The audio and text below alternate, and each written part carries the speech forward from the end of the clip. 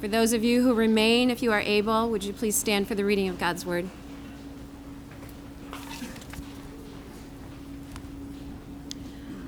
On the third new moon, after the people of Israel had gone out of the land of Egypt, on that day they came into the wilderness of Sinai.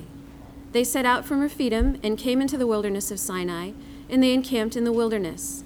There Israel encamped before the mountain, while Moses went up to God. The Lord called him out of the mountain, saying, "Thus you shall say to the house of Jacob, and tell the people of Israel, you yourselves have seen what I did to the Egyptians, and how I bore you on eagle's wings and brought you to myself. Now therefore, if you will indeed obey my voice and keep my covenant, you shall be my treasured possession among all peoples, for all the earth is mine. And you shall be to me a kingdom of priests and a holy nation. These are the words that you shall speak to the people of Israel." So Moses came and called the elders of the people and set before them all these words that the Lord had commanded him. All the people answered together and said, "All that the Lord has spoken we will do." And Moses reported the words of the people to the Lord. And the Lord said to Moses, "Behold, I am coming to you in a thick cloud, that the people may hear when I speak with you, and may also believe you forever." When Moses told the words of the people to the Lord said to Moses, "Go to the people and consecrate them today and tomorrow, and let them wash their garments, and be ready for the third day. For on the third day the Lord will come down on Mount Sinai in the sight of all the people. And you shall set limits for the people all around, saying, 'Take care not to go up into the mountain or touch the edge of it. Whoever touches the mountain shall be put to death. No hand shall touch him, but he shall be stoned or shot. Whether beast or man, he shall not live. When the trumpet sounds a long blast, they shall come up to the mountain.' So Moses went down from the mountain to the people and consecrated the people, and they washed their garments. And he said to the people, 'Be ready for the third day. Do not go near a woman.' On the morning of the third day there were thunders and lightnings and a thick cloud on the mountain and a very loud trumpet blast, so that all the people in the camp trembled. Then Moses brought the people out of the camp to meet God, and they took their stand at the foot of the mountain. Now Mount Sinai was wrapped in smoke because the Lord had descended on it in fire. The smoke of it went up like the smoke of a kiln, and the whole mountain trembled greatly. And the sound of the trumpet grew louder and louder. Moses spoke, and God answered him in thunder. The Lord came down on Mount Sinai to the top of the mountain. And the Lord called Moses to the top of the mountain, and Moses went up. The word of the Lord.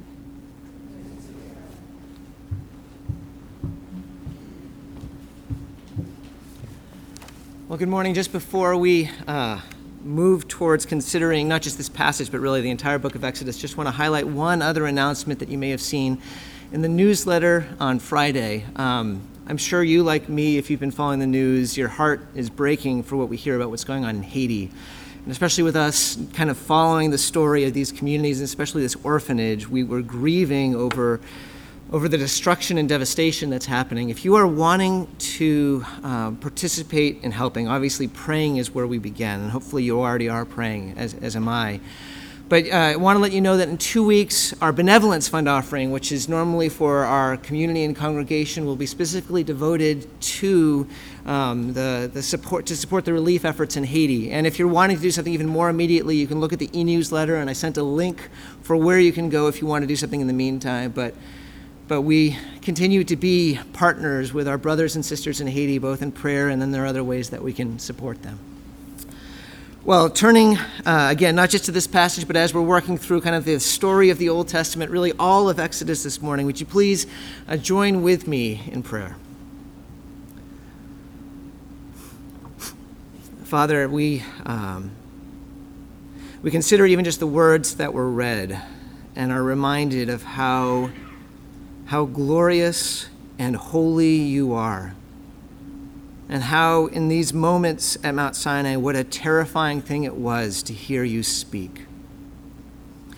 And Lord, we come in fear of you, but not fear out of terror, but fear knowing that you are the God who loves us, who is our King and who is our Father.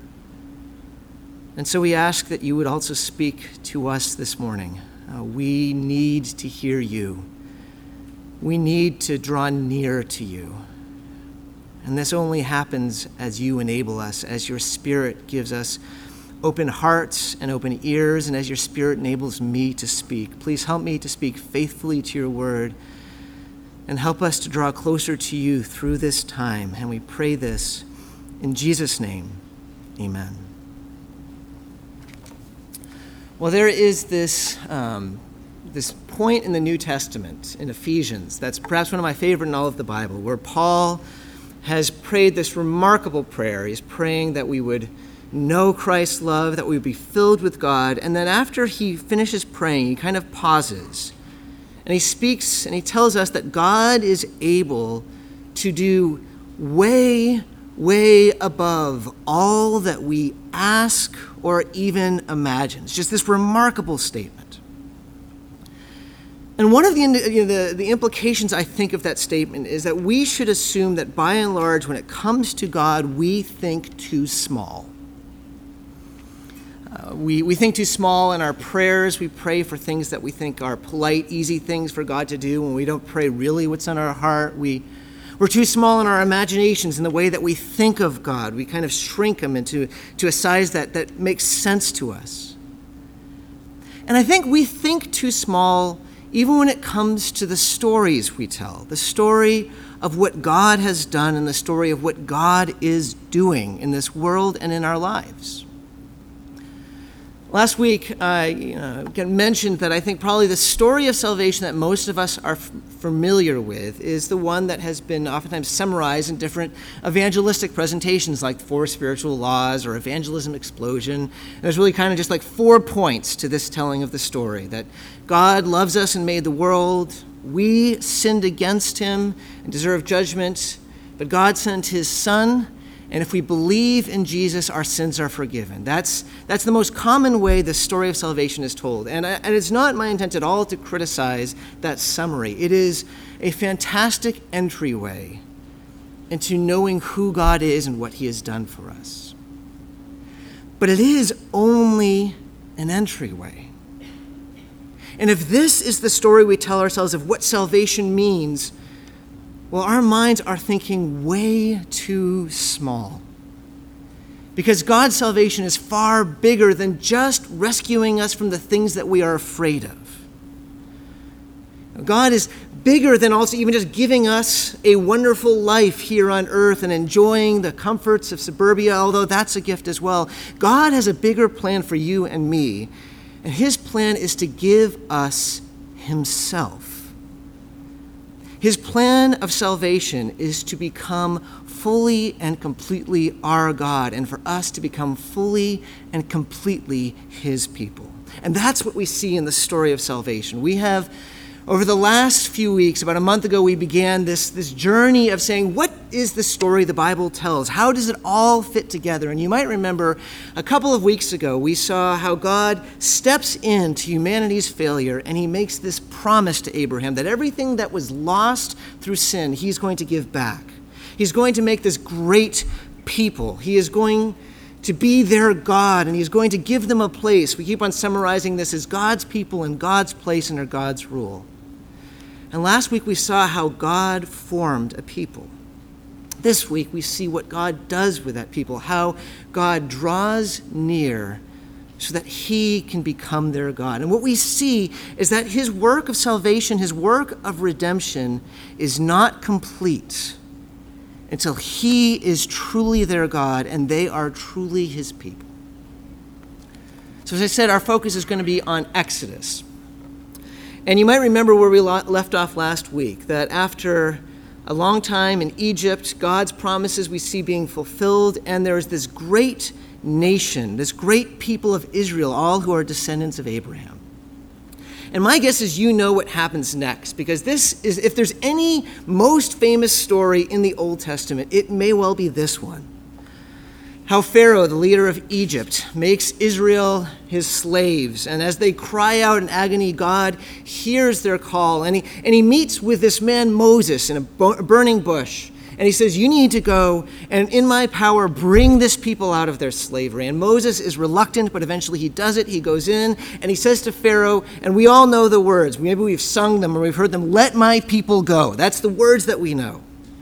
But Pharaoh doesn't. Pharaoh is reluctant. Pharaoh is more than that. He's skeptical. He doesn't know who God is. So God shows him through plague after plague, frogs and bugs and all sorts of things, until finally, in agony, Pharaoh relents and he sends Israel away. And just a few moments after that, he sends his army after to try to stop Israel. But God opens up the Red Sea, brings Israel through, brings the waters back, and they escape. They are brought out of slavery. This is the story we know. There's movies about this. It's, whether it's the Charlton Heston 10 Commandments, or whether it's the cartoon The Prince of Egypt, or whether it's the Ridley Scott movie that's recent. It's a really famous story. It's a great story. But let me tell you that oftentimes as we are aware of this story, and even as we see it told, an important detail is forgotten. When God says, let my people go through Moses, that's never where it ends. We only know that phrase, but that's never where it stops. Every single time God says, let my people go so that they may serve me. That's an important difference. Because oftentimes we see this as this great story where Israel once had to serve somebody, but now they're rescued so that they never have to serve anyone again. But that's not actually the story. The story is, I am going to take my people, God says, out from under your terrible leadership, and I'm going to bring them so that they're no longer serving you, they're serving me instead. And that's why when we get to the passage that was read, we see God saying, you yourselves have seen what I did to the Egyptians, how I bore you on eagle's wings and brought you to myself. Now, therefore, if you will indeed obey my voice and keep my covenant, you shall be my treasured possessions among all the peoples. Do you hear that? God is saying, I rescued you to bring you to me so that you could be mine. To just bring God's people out of danger is not the whole story. It's just half of it. God's redemption is not completed until he becomes their God and they become his people.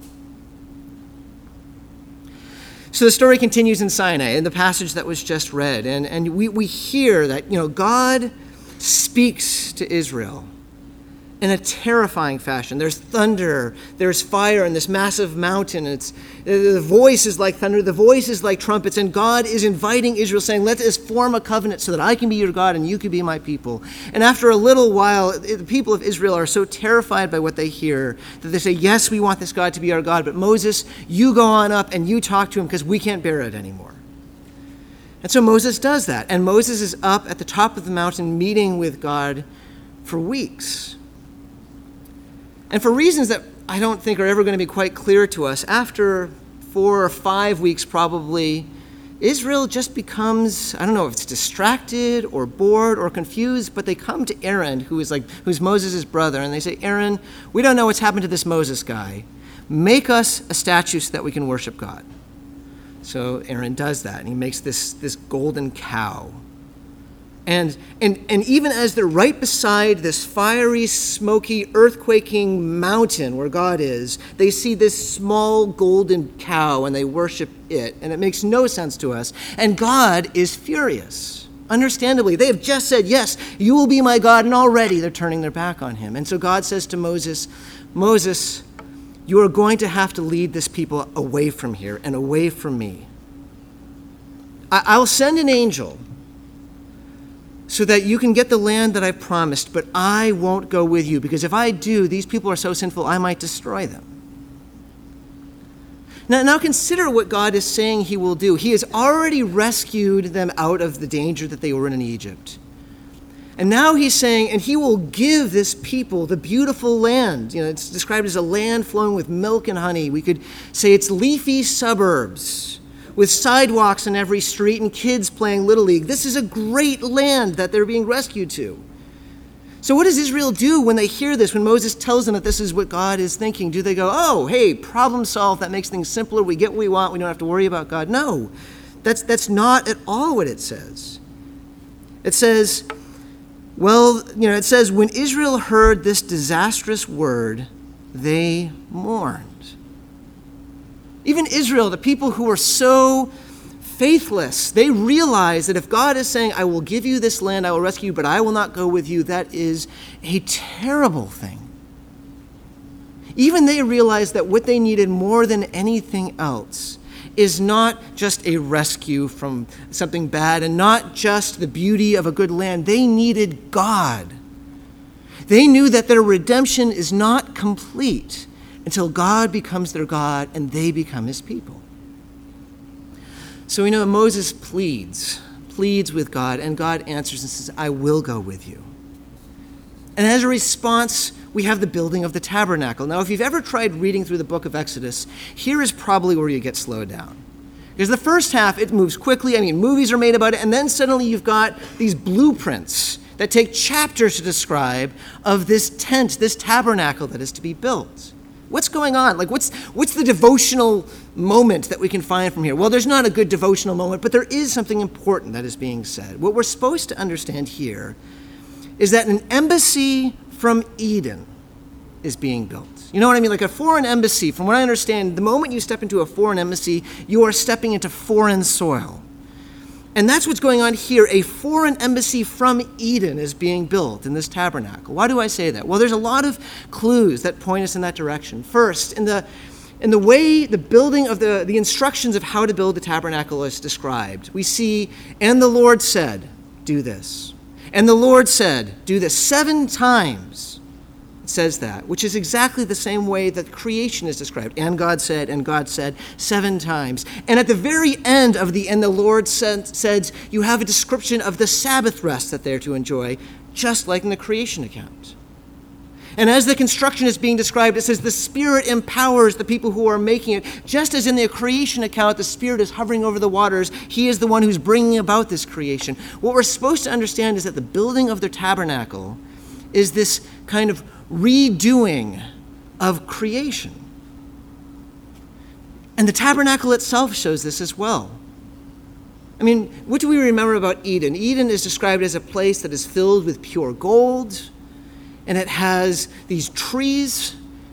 And when Adam and Eve sin and are sent away, you have these cherubim, these fiery creatures who are guarding the way. And what do we see as the tabernacle is described? In the very center, in this place that's called the Holy of Holies, all of the metal is pure gold. And the lamp is shaped like a tree.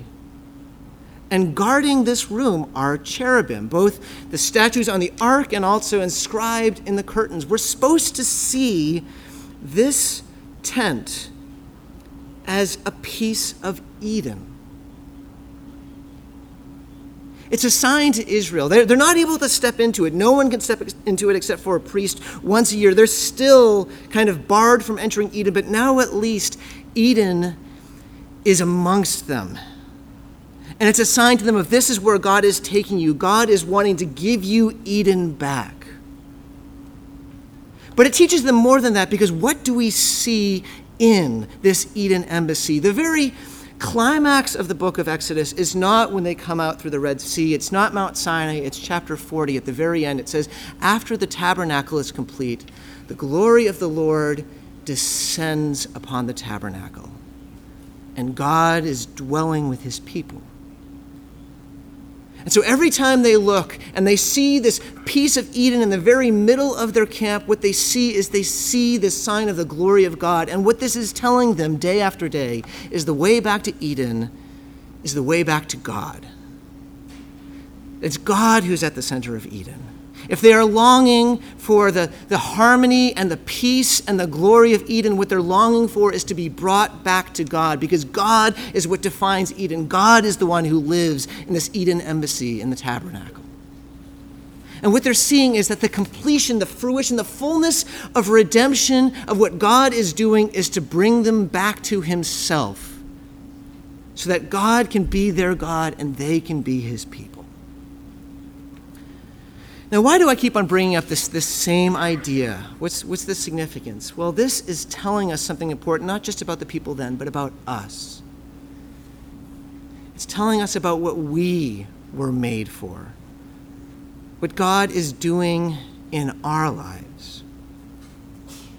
Because we're made for more than just being rescued from death and hell. I mean, those are important things. I don't want to diminish. Forgiveness is so, so important. But it's a thin gospel to say you don't have to worry anymore, and that's all there is. And we were meant for more than even enjoying the promised land of the western suburbs. I mean, I'm saying that obviously somewhat tongue-in-cheek, but yesterday, were you outdoors? It was blue sky, crisp fall day. The leaves were everywhere. It was beautiful. There is something so good about where we are living, but we're meant for more than that. And my guess is you know that you feel at times a restlessness. Sometimes in this restlessness, it just feels like things are too much. There are too many things to do, too many responsibilities. Meanwhile, you are so aware of your own failings and inadequacy, and you're carrying around grief. It feels too much, and yet at the same time, at times it feels like it's too little. Like there should be more meaning, more significance, more hope. And what your heart is telling you is that you were meant for more than just living in this place. You were meant for God. You are meant to have God give himself to you so that God is your God and that you are his people. And that's what the story of Exodus is all about. We see God's unfailing commitment that he will not rest until he has truly become the God of this people, the God of us.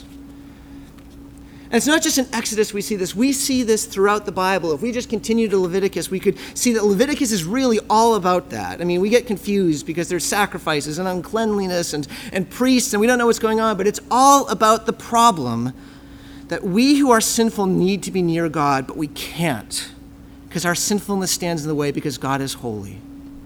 Leviticus is all about saying that there needs to be some solution to this. That's what the sacrifices, that's what the priests are about. And it's all pointing forward to what we see in the New Testament as the solution. How God sends his Son, the Lamb of God, to be our great priest, to be the sacrifice, to cleanse us. Because we know we need cleansing. My guess is sometimes when you are wanting to pray, you feel shame. And you realize that you should be someone better than you are to be able to speak to God. And that's right. But that's dealt with. The Lamb of God who takes away the sins of the world came to take our sins away so that we don't need to be afraid, so that we not only are rescued from all that is bad, but that a way is open to us so that we can draw near to the God that we need. The writer of Hebrews puts it this way: therefore, brothers, since we have confidence to enter the holy places by the blood of Jesus, by the new and living way that he opened for us through the curtain, that is, through his flesh. And since we have a great priest over the house of God, let us draw near with a true heart in full assurance of faith, with our hearts sprinkled clean from an evil conscience and our bodies washed with pure water. You know, we right now, in this very moment, through Jesus, we are able to draw nearer to God than Moses was when he went onto Mount Sinai, or than the priest was when he went into the tabernacle. God is in our midst. The Holy Spirit is dwelling in you. We are able, every time we pray, to draw near to the God who has redeemed us. That's what Jesus has done.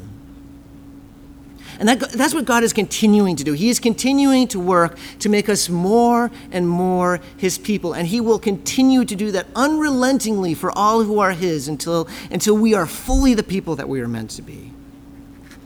So what does that mean? What does it mean for us to truly be the people of God? What is it that God is doing? How is he changing us? Well, if we consider what we see in the account of Exodus, I think we can see three things about what it means for us to be God's people. First, it means us trusting in God's commitment for us. And one of the most repeated things we see in Exodus is God reminding his people again and again of his commitment to them. When he comes to Moses, he says, "I am the Lord of Abraham, and I have not forgotten my covenant. I will rescue you." When he brings the people out and he speaks to them on Mount Sinai, he says something very similar. He says, "You have seen what I did. You have seen how I brought you out on eagle's wings. I am the Lord your God who brought you out of Egypt." And his point is, see how committed I am to you. I am the God who makes promises. I will fulfill them.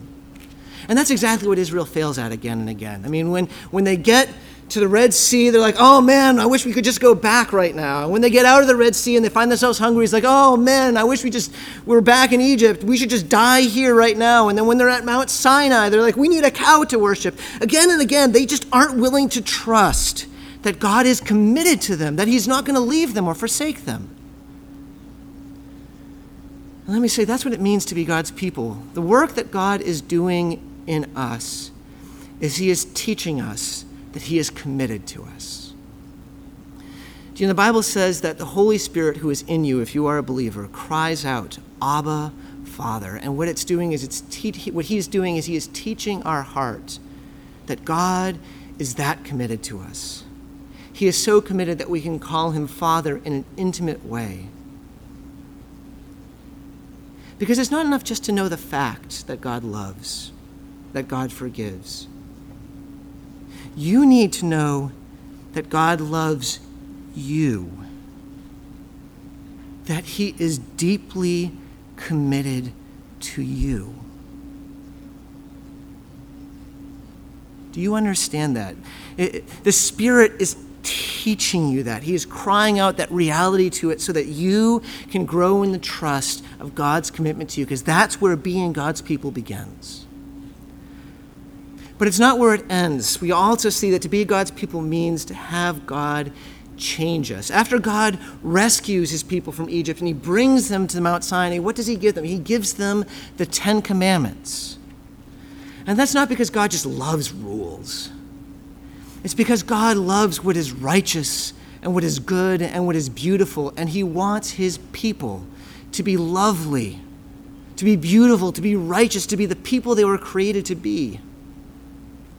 You know, I think we get this wrong. A lot of times we kind of have this, kind of like these two sides of God. On one hand, God is loving and merciful. On the other hand, he's holy and he makes commandments. And we feel them like battling each other, and we hope that God's love wins out. But that's not how it is at all. Because God is so loving, because he is so committed to you, he is not going to rest until you are the beautiful, righteous people that he has created you to be. The commands come out of love, not out of condemnation. I mean, if we were to look at the commands of Leviticus, let me tell you some of the things that you will find. You will see rules for how to deal justly in business, ways to make sure that the laborers are not taken advantage of, protections for the orphans, for the vulnerable, for the refugees. This is not just because God likes having all sorts of regulations. This is because God loves his people and wants them to be righteous and just and beautiful. And that's true for his involvement in your life as well.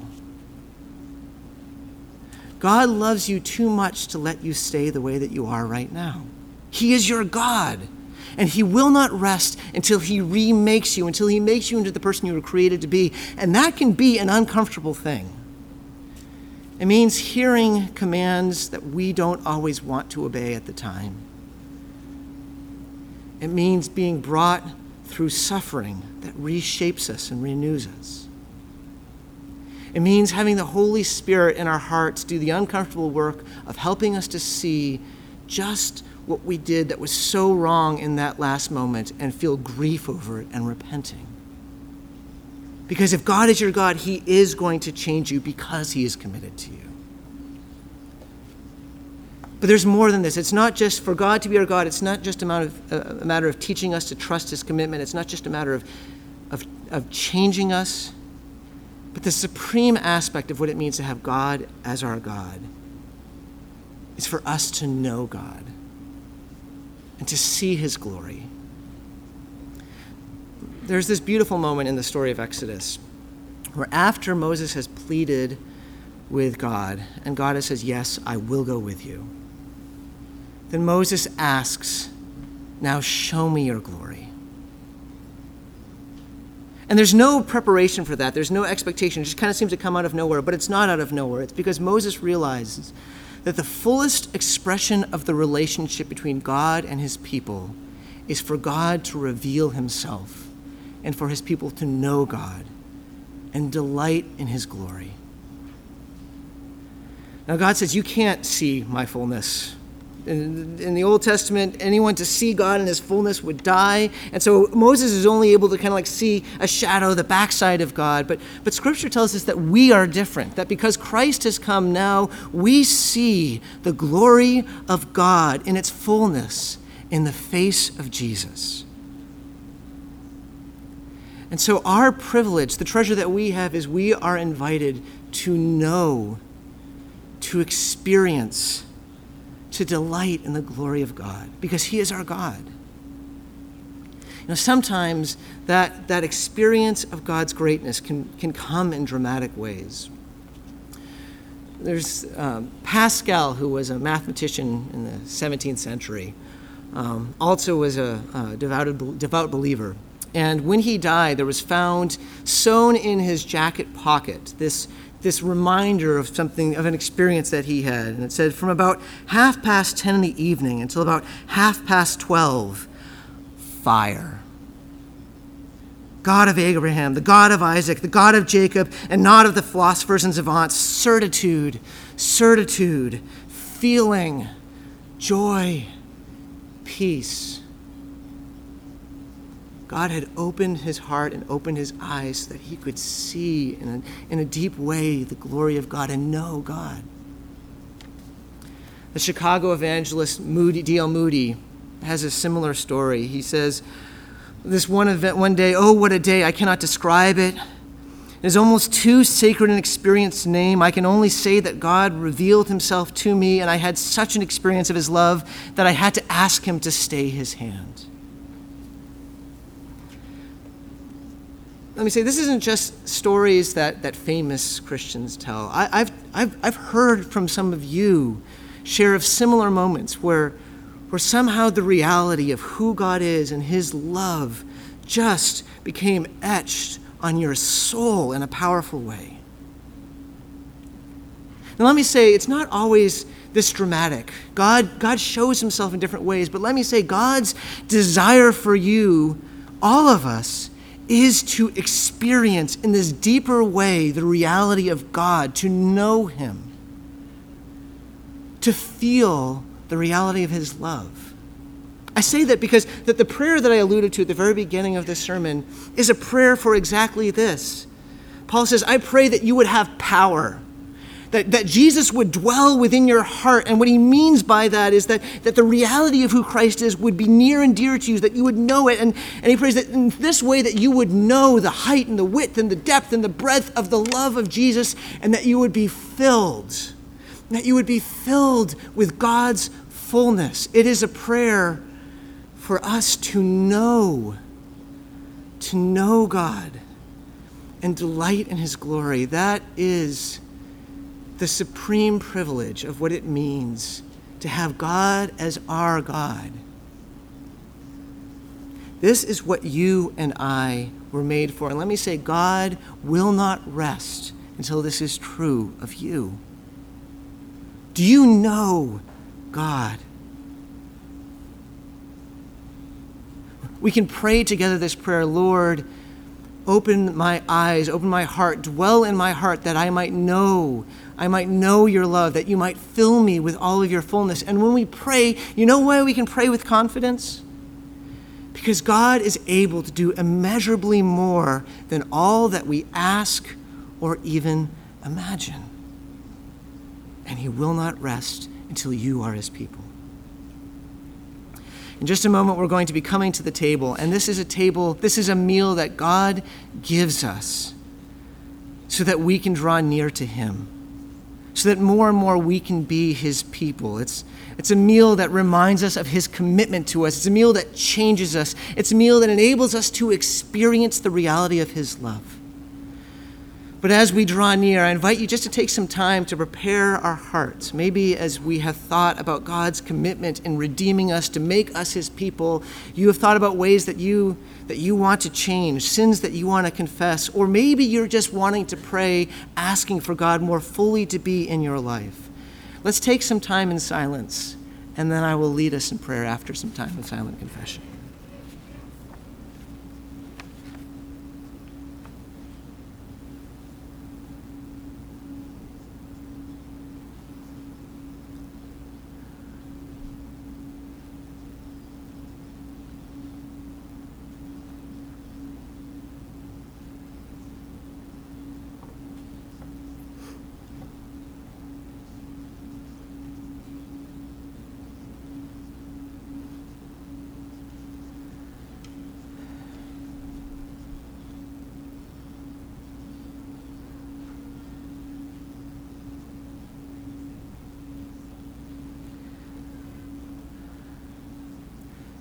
Father, you know our sin.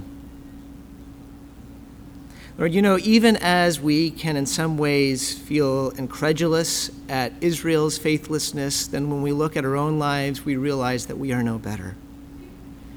That we turn away from you, that we fail to trust in you, that we resist the work that you are doing to change us. Father, we confess our sins, and we ask that you would forgive us. We ask that you would change us and make us more your people. We realize that we do not deserve to come near to you. But Lord, you have drawn us near to yourself through Jesus. Lord, help us to know your love. Even as we eat and as we drink, please convince us even more deeply of what Christ has done for us, of the depth of your love for us, that we might more fully be the people that you have called us to be. And we pray this in Jesus' name. Amen. Friends, hear the good news of the gospel again from Hebrews 10. Therefore, brothers, since we have confidence to enter the holy places by the blood of Jesus, by the new and living way that he opened for us through the curtain, that is, through his flesh, since we have a great priest over the house of God, let us draw near with a true heart in full assurance of faith, with our hearts sprinkled clean from an evil conscience and our bodies washed with pure water. Friends, we have been forgiven through Christ. Thanks be to God.